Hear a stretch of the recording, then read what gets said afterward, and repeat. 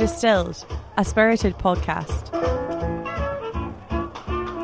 Hello and welcome to Distilled, the podcast that was nearly called Podcask until cooler heads prevailed. My name is Julie Christie, and this week we're going to take a stroll down the country to talk about Dingle Distillery, home of Dingle Gin and the host of the 2019 Irish Whisky Awards, where we'll also talk a wee bit about that. Chances are that if you've been to a pub any time in the last few years, you're aware of Dingle Gin and Dingle Vodka. Eye-catching bottles and the fact that they've become a go-to for mixed drinks means that they're now the most famous thing to come out of Kerry. Yes, even more than Fungie the Dolphin. The distillery also produces some of the country's most highly anticipated limited release whiskies, small quantities each year making them immediately appealing to collectors. While the Dingle brand seems to have appeared out of nowhere, the story starts over 20 years ago with the extremely risky venture of three men: Oliver Hughes, Liam Lahart and Peter Mosley, founders of the Porterhouse Group. While the Porterhouse is now a fixture of the Dublin pub scene, at the time it started the craft beer movement which we now take for granted. At that time it was practically non-existent. No one was interested. Or at least that was the prevailing wisdom. As it turned out, there was a certain type of discerning drinker who was eager to stray away from the Guinness, Bulmers, Heineken path to try something new, and the brand flourished. Years later, but still before the craft beer explosion, the founders decided to take another gamble, this time on whiskey.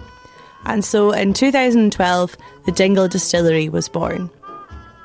I could rhyme off all the awards and the achievements of Dingle, including World's Best Gin at the 2019 World Gin Awards in London, but it'd be much better to hear it from closer to the source, Dingle's Business Development Director, Elliot Hughes. Hi Elliot, welcome to Distilled, so glad you could join us. Hi Julie, thanks very much for having me.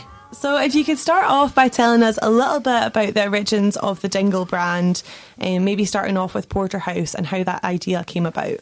Yeah, so I suppose, like you said yourself, Porterhouse is just over about 20 years old. I suppose the original bar was started in Bray in 1989.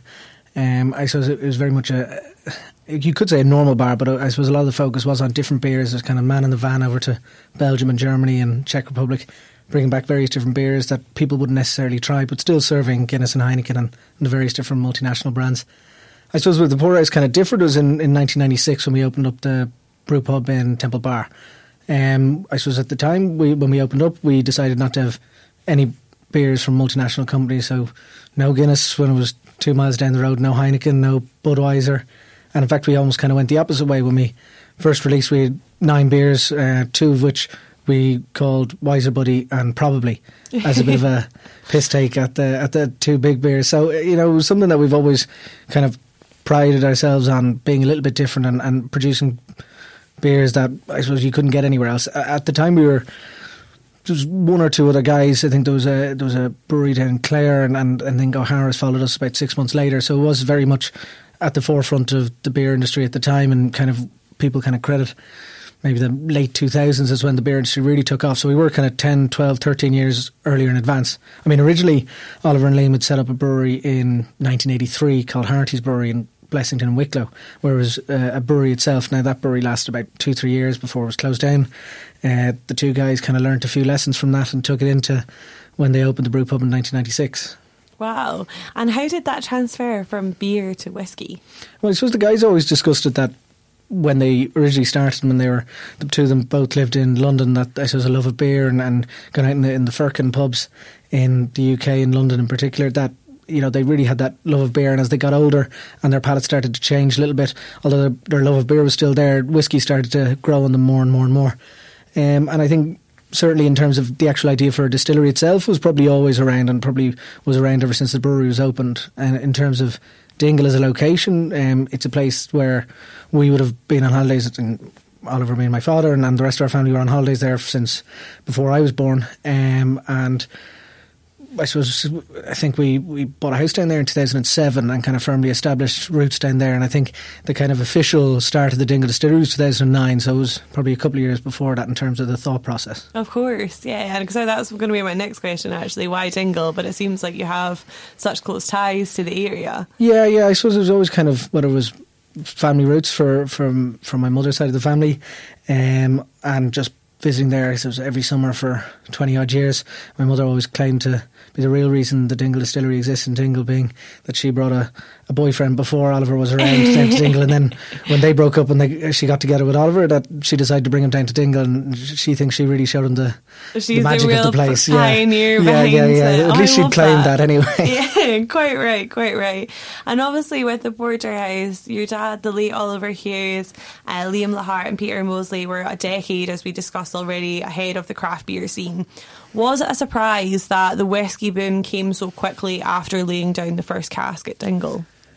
I think there was always probably a lot more conversation about whiskey when we were opening the distillery than there ever was about craft beer back in 1996. I mean, back in 1996, the publicans around the area, Temple Bar, had a poll to see how long the poorhouse would survive without serving Guinness or Heineken. Really? The longest somebody took a bet for was 6 months.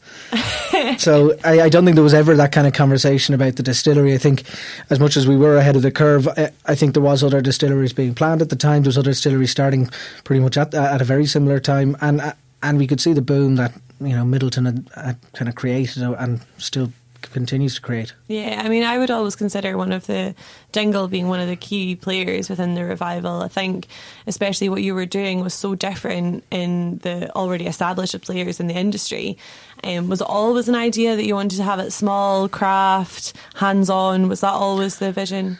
Yeah, it was always the vision that, we never had any sort of thought process about producing large volumes of bland liquid. We never kind of wanted to go down that route. We always wanted to do it on a smaller scale.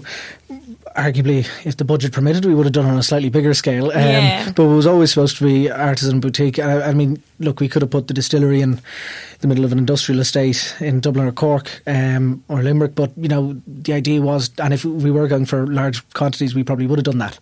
But the idea was to kind of foster a mentality of this is what a small boutique artisan distillery looks like in one of the most westerly points in Europe.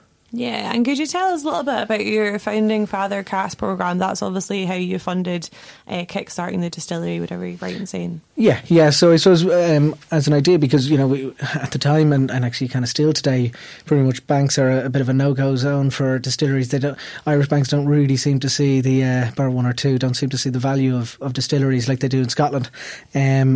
So I suppose from our point of view, the way we looked at it was, okay, well, we're going to have to start this some way, and we need to be innovative about it. There wasn't government grants, there wasn't kind of different grants from different semi-state bodies, and there wasn't loans. So we started up the Founding Fathers programme, which is 500 casks, whether you could choose your own cask. Started in late 2012, and I think there was still casks being bought up to about 2017, where people could buy their cask, and at the end of the 5-year programme they could decide to either sell it back to the distillery, bottle it at the time, or mature it for a further period of time and bottle it at a later date. So, it raised over about €3 million, which effectively funded the distillery in the first couple of years, before the gin side of things started to take off and started to take the brunt of that expense. I'm sure a lot of the people on your podcast will probably tell you about the expense of running a distillery for the first few years. So it's certainly it takes it's a big investment. It is a big investment. It's not, but I think people often think about the initial capital outlay, but it is kind of the ongoing cost. And we are, as I say, a small distillery. We're a 1-ton mash, where a lot of the kind of distilleries that set up since we started a 2-ton mash. So I mean, your costs are almost doubled, not quite, but I mean it is a really large, you have to keep expensive outlay. Yeah, and I think that's such an interesting point. The banks, like,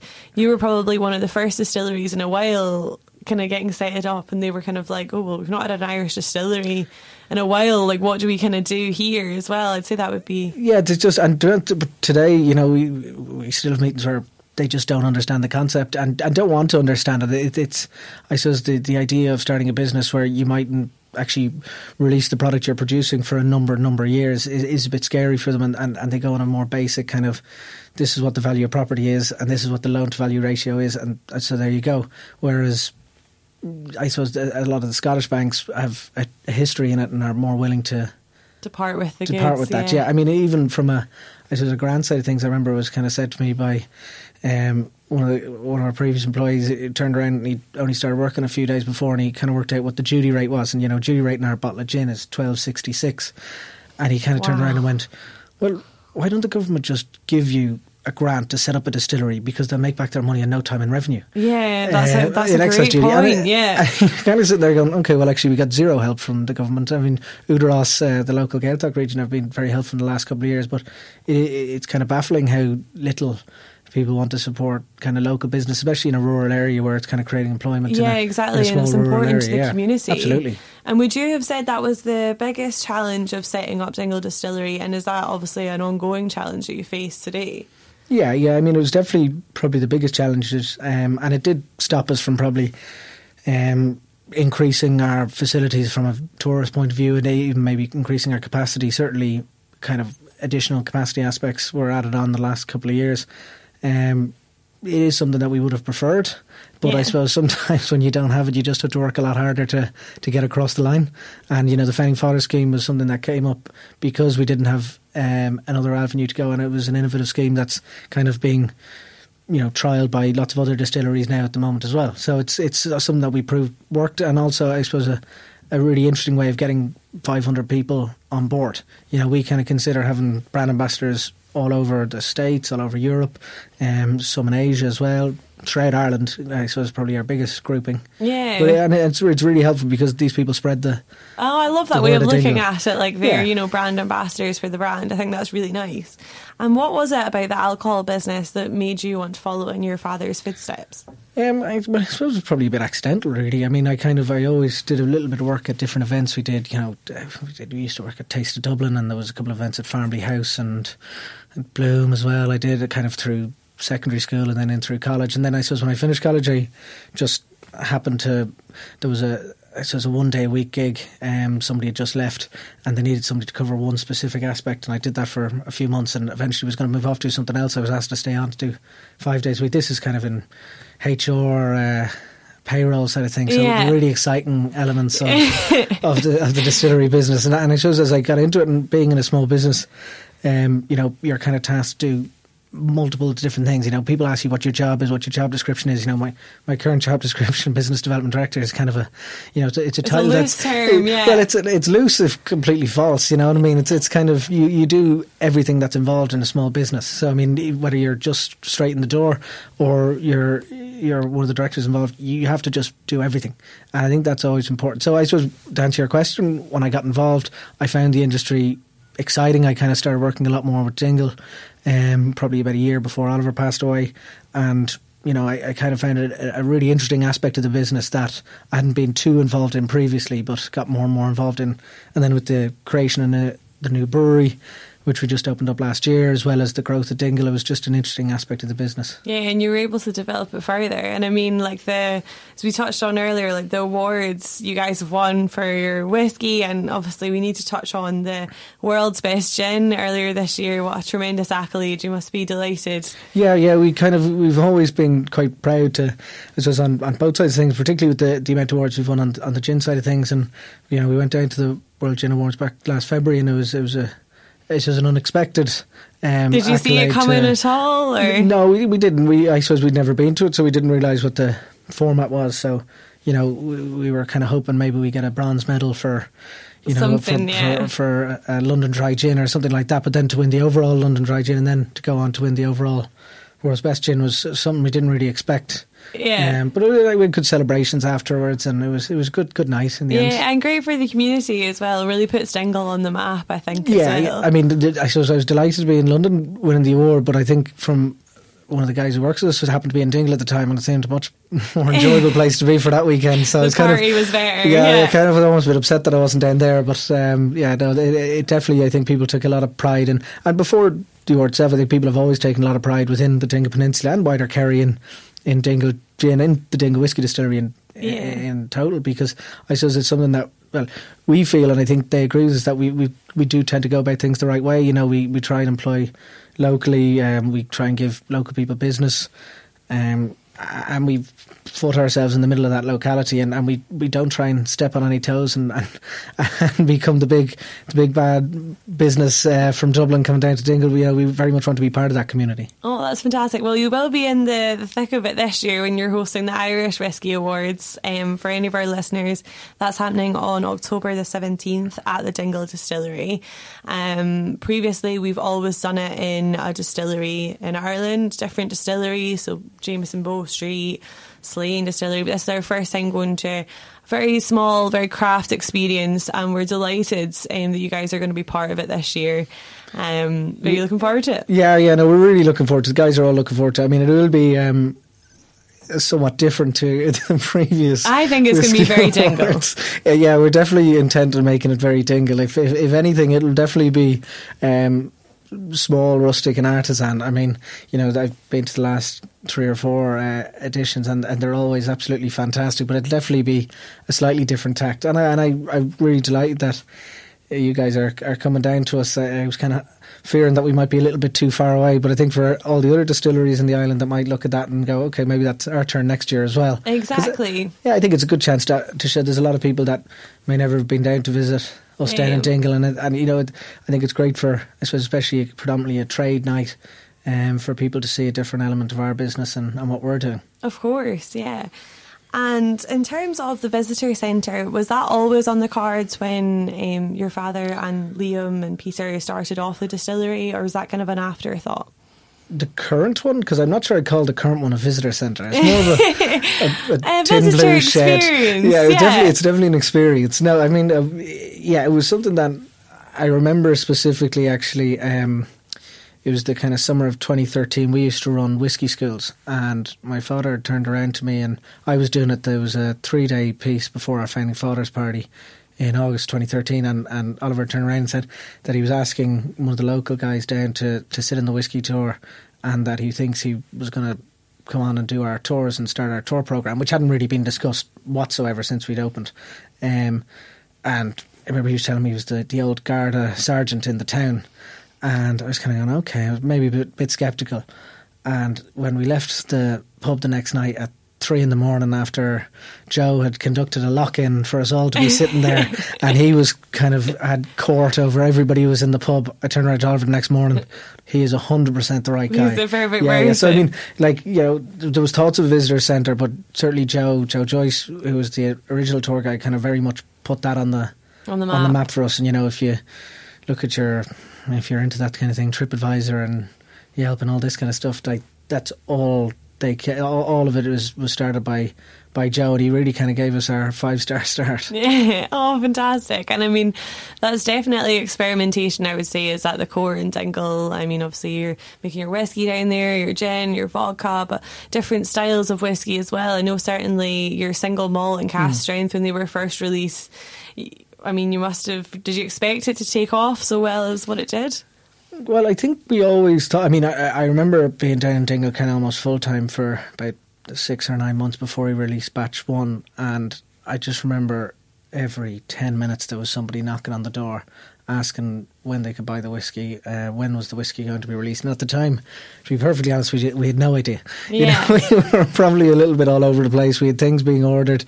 We weren't sure when bottles were going to arrive. We weren't sure when labels were going to be arrived. So it was very much, it'll be next week, it'll be next week, it'll be next week. And we learned an awful lot of lessons from that side of things. But I just remember the demand was so high. So I remember thinking that, look, we'll definitely sell at least the start of it. But I mean, for me, what's the most encouraging thing is we just released our 4th batch release back in April there, and that was sold out quicker, and it was the biggest release we've had, and it was sold out quicker than any of our previous ones. And our cask strength was it was ridiculous how quickly that sold out. And then I suppose the prices I seem to be going for on the secondary market is, I don't think you could have anticipated that, like the prices. No, and it's certainly different. I'm not sure what I think about it, but it's certainly different. But overwhelmed by it all. Yeah. The demand is it's phenomenal. And I think that's something that I think is a testament to the, we're never kind of, denying things that, our first release was a very, very young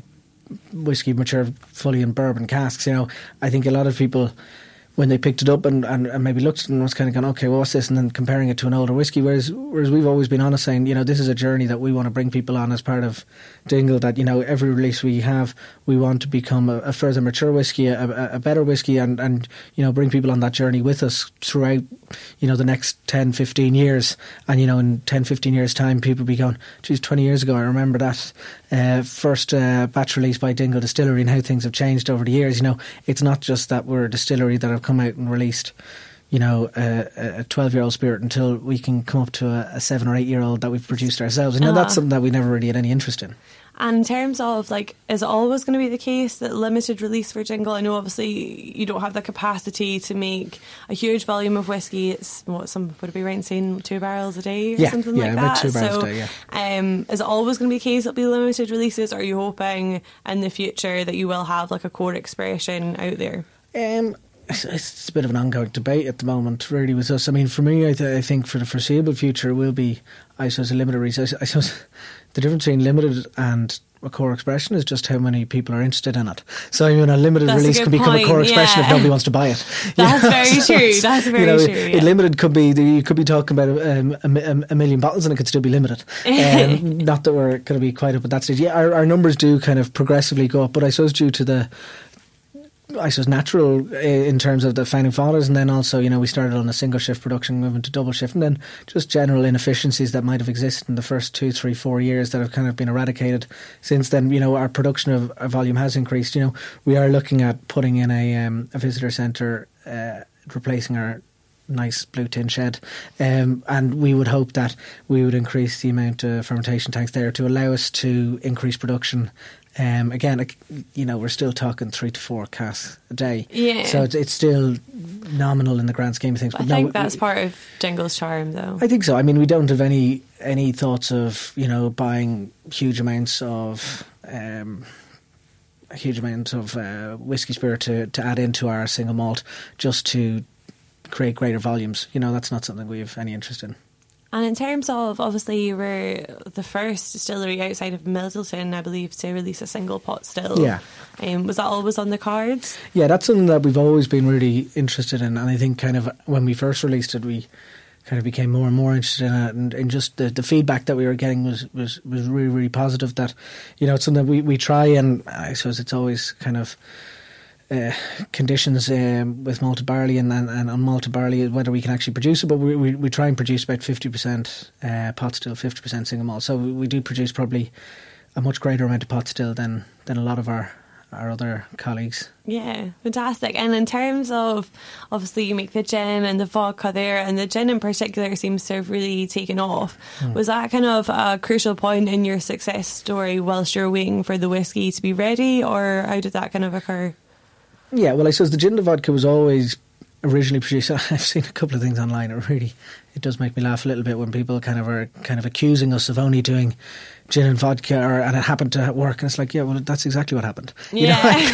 I kind of said it a million times on various different things, that's exactly what happened. We produced gin and vodka for our own pubs, the Poorhouse pubs, and for the local Dingle town and local peninsula, for those who might buy into it. And, you can show it with the fact that I suppose the Dingle gin, Dingle vodka were kind of very much set side by side, same bottle, same look, and it was very much meant to be that, yeah, we'll probably sell more. We actually thought we'd probably sell more vodka than we would gin, because if we can get a pouring vodka in a few different bars, we sell a lot of it.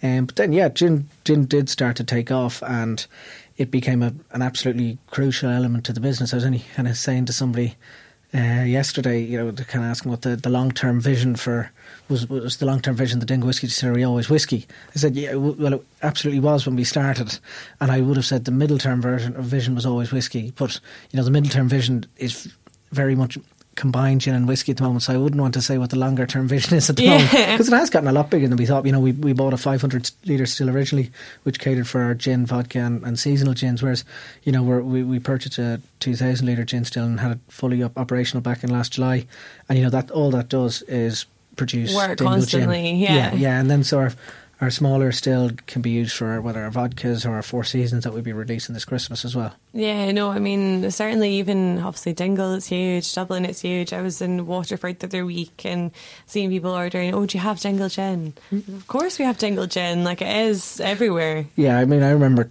coming home when we first released it and kind of, turning around to Oliver and kind of saying, oh my God, I can't believe that X bar in Dublin, or if I was down in Cork or Galway or wherever I was, that bar actually had Dingle Gin there, or I was sitting beside somebody and they asked for one.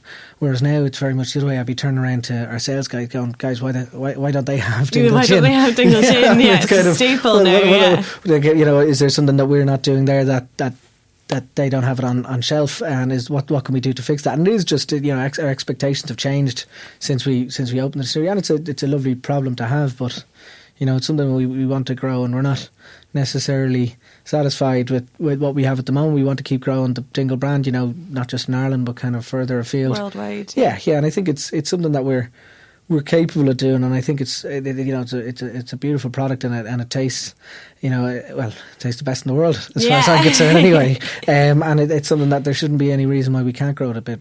And in terms of other markets, obviously you're placing quite a big focus on the US at the moment. Is there any other markets that you're kind of tapping into? Yeah, I suppose the US is probably the obvious one. The UK has been a strong one for us, kind of probably over the last 2-3 years, and something we're hoping to continue to grow.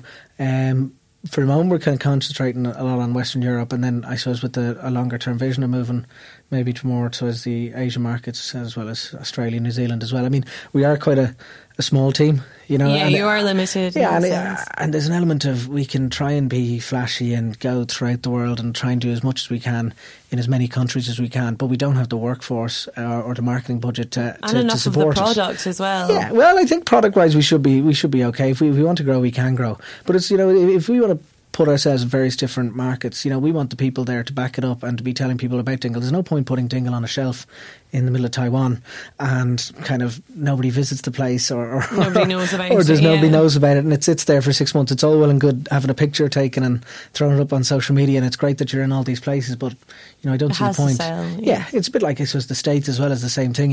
The States is 50 different countries, and for us, we're focusing on 7 or 8 different states, because we don't have the manpower to turn around and be in 50 different states and have a marketing budget to support 50 different states.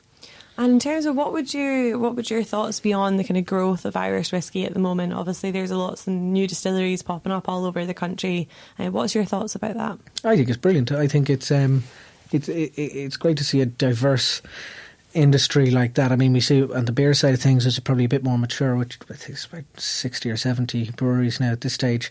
So it's great to say. I don't know, we're up at about 26, 27. It's probably 30 by the time this goes out. Exactly. Yeah, new one every week. But I think it's brilliant. I think as long as everybody's going about it the right way, I think the Irish Whisky Association is great, and it's in a position to support that. As long as everybody goes about things the right way and increases the brand of Irish whiskey, and I mean, whether that goes for the smallest distillery in the country or whether that goes for Middleton, I think it's all important that we're all buying into the brand of Irish whiskey, because it is something that I do believe in, is the rising tide floats all boats, and it is something that we will continue to grow. I mean, if you're an off licence, particularly I suppose in the western side of the states where they don't have maybe that strong Irish connection, you walk into an off licence, your average one, or your duty free, and there could be 4 bays of Scotch, and you'll have half a bay of Irish whiskey, and it'll be 3 or 4 SKUs, and it's quite frustrating to look at that. So I think not having a view of, there's so much growth for Irish whiskey there, particularly with the dreaded word Brexit, but there's so much growth. There's so much growth for Irish whiskey in the States. I think, well, there is potentially a tariff coming down the line, but we'll see about that. But there's so much growth there that I think that Scotch has so much of that capacity at the moment, and that we should be able to grow in and eat into that. And I think the more distilleries you are, it gives consumers the opportunity to try more products. So if they don't like one particular brand, at least they can try another, as opposed to having 4 or 5 distilleries, and effectively they can't actually have any diversification of what they actually want to drink. Yeah, I mean, there's like yourselves and other brands already established are definitely paving the way for the new ones coming up there, I'd say. Obviously it's important to differentiate, but in terms of getting into new markets, as you said, it's all about educating the customer. I mean, but there is I think there's a real lack of understanding of Irish whiskey in a lot of countries. I mean, for me, every time I mention the word pot still to people in the States, they talk about the pot still. Yeah, as in we're distilling the whiskey, yeah. And you're kind of sitting down. I remember having like a 10-minute conversation with somebody. I was just like, no, I was like, no, I totally understand. I was like, you just don't get this. And you're kind of trying to explain that, and they're kind of go, oh, actually, okay, I understand that now. But I mean, even I've sat there with bartenders in good cocktail bars, and they talk about, you know, Scotch whiskey in Ireland. You know, as if we're producers of Scotch whiskey. And you're sitting there going, okay, this is, yeah. So I think we've got a long way to go. There is a long way to go, and I think us pretending that the world has the same understanding and knowledge of Irish whiskey as we do internally is just sticking our head in the sand. And I think it's something that, whether it's the IWA and whether it's bigger brands in general, you know, I think James and Half probably led the way in that, in terms of what they're doing with their brand ambassador program and educating people throughout the world, because people don't understand. Yeah, no, it's very important. And of course, a great way for any of our listeners, you know, wanting to learn more about Irish whiskey, the place going to go this year would be Whiskey Live Dublin. We'll have Dingle Distillery back with us again this year. And they'll have a masterclass as well. Have a little look at www.whiskylivedublin.com for some interesting details on that. I think there's going to be a few little surprises. Yep, I'm we'll not have sure a couple of if things. Elliot's going to tell us today by the looks of things. Yeah, well, I think if you'd looked at what we've released over the last couple of years, you'd have a fair idea of what we'll be doing in this November time. So some interesting cast finishes and stuff like that to watch out for. And before you go, what would be your top cocktail recommendation for, I'm going to ask one for Dingle Gin. Well, I actually... How do you like to drink it? Well, I actually really like, and it's probably the sweetest thing because I have a real sweet tooth, but I really like what's called a Clover Club. Oh, right. Yeah, I know people kind of turn around and just look at me like, what the hell is he saying there? But no, I actually I have quite a sweet tooth. But I also, in fairness, I do kind of really like a good gin martini as well, but probably at different stages of the night. Yeah, shaken or stirred. Well, so they would say stirred. Depends on the mood, yeah. Well, I can't remember what programme it was, but shaken... Was they accused James Bond of liking weakened drinks because he shakes his martini, but... Okay. We'll keep that in mind. Yeah. Well, thanks so much for coming on the podcast today, Elliot. It's been a pleasure to have you, and have a great day. Perfect. Cheers. Thank you. And that brings us to the end of another episode. Thank you very much for listening, and I hope you'll join us next time when we'll be talking to Laura Hemme, Master Distiller at Roe & Co. Make sure to subscribe so you don't miss an episode, and give us a wee rating. Go on, you know you want to. Also, make sure to follow on our social channels at DistilledPod on Twitter and at DistilledPodcast on Instagram. Until we meet again, my name is Julie, and this has been Distilled.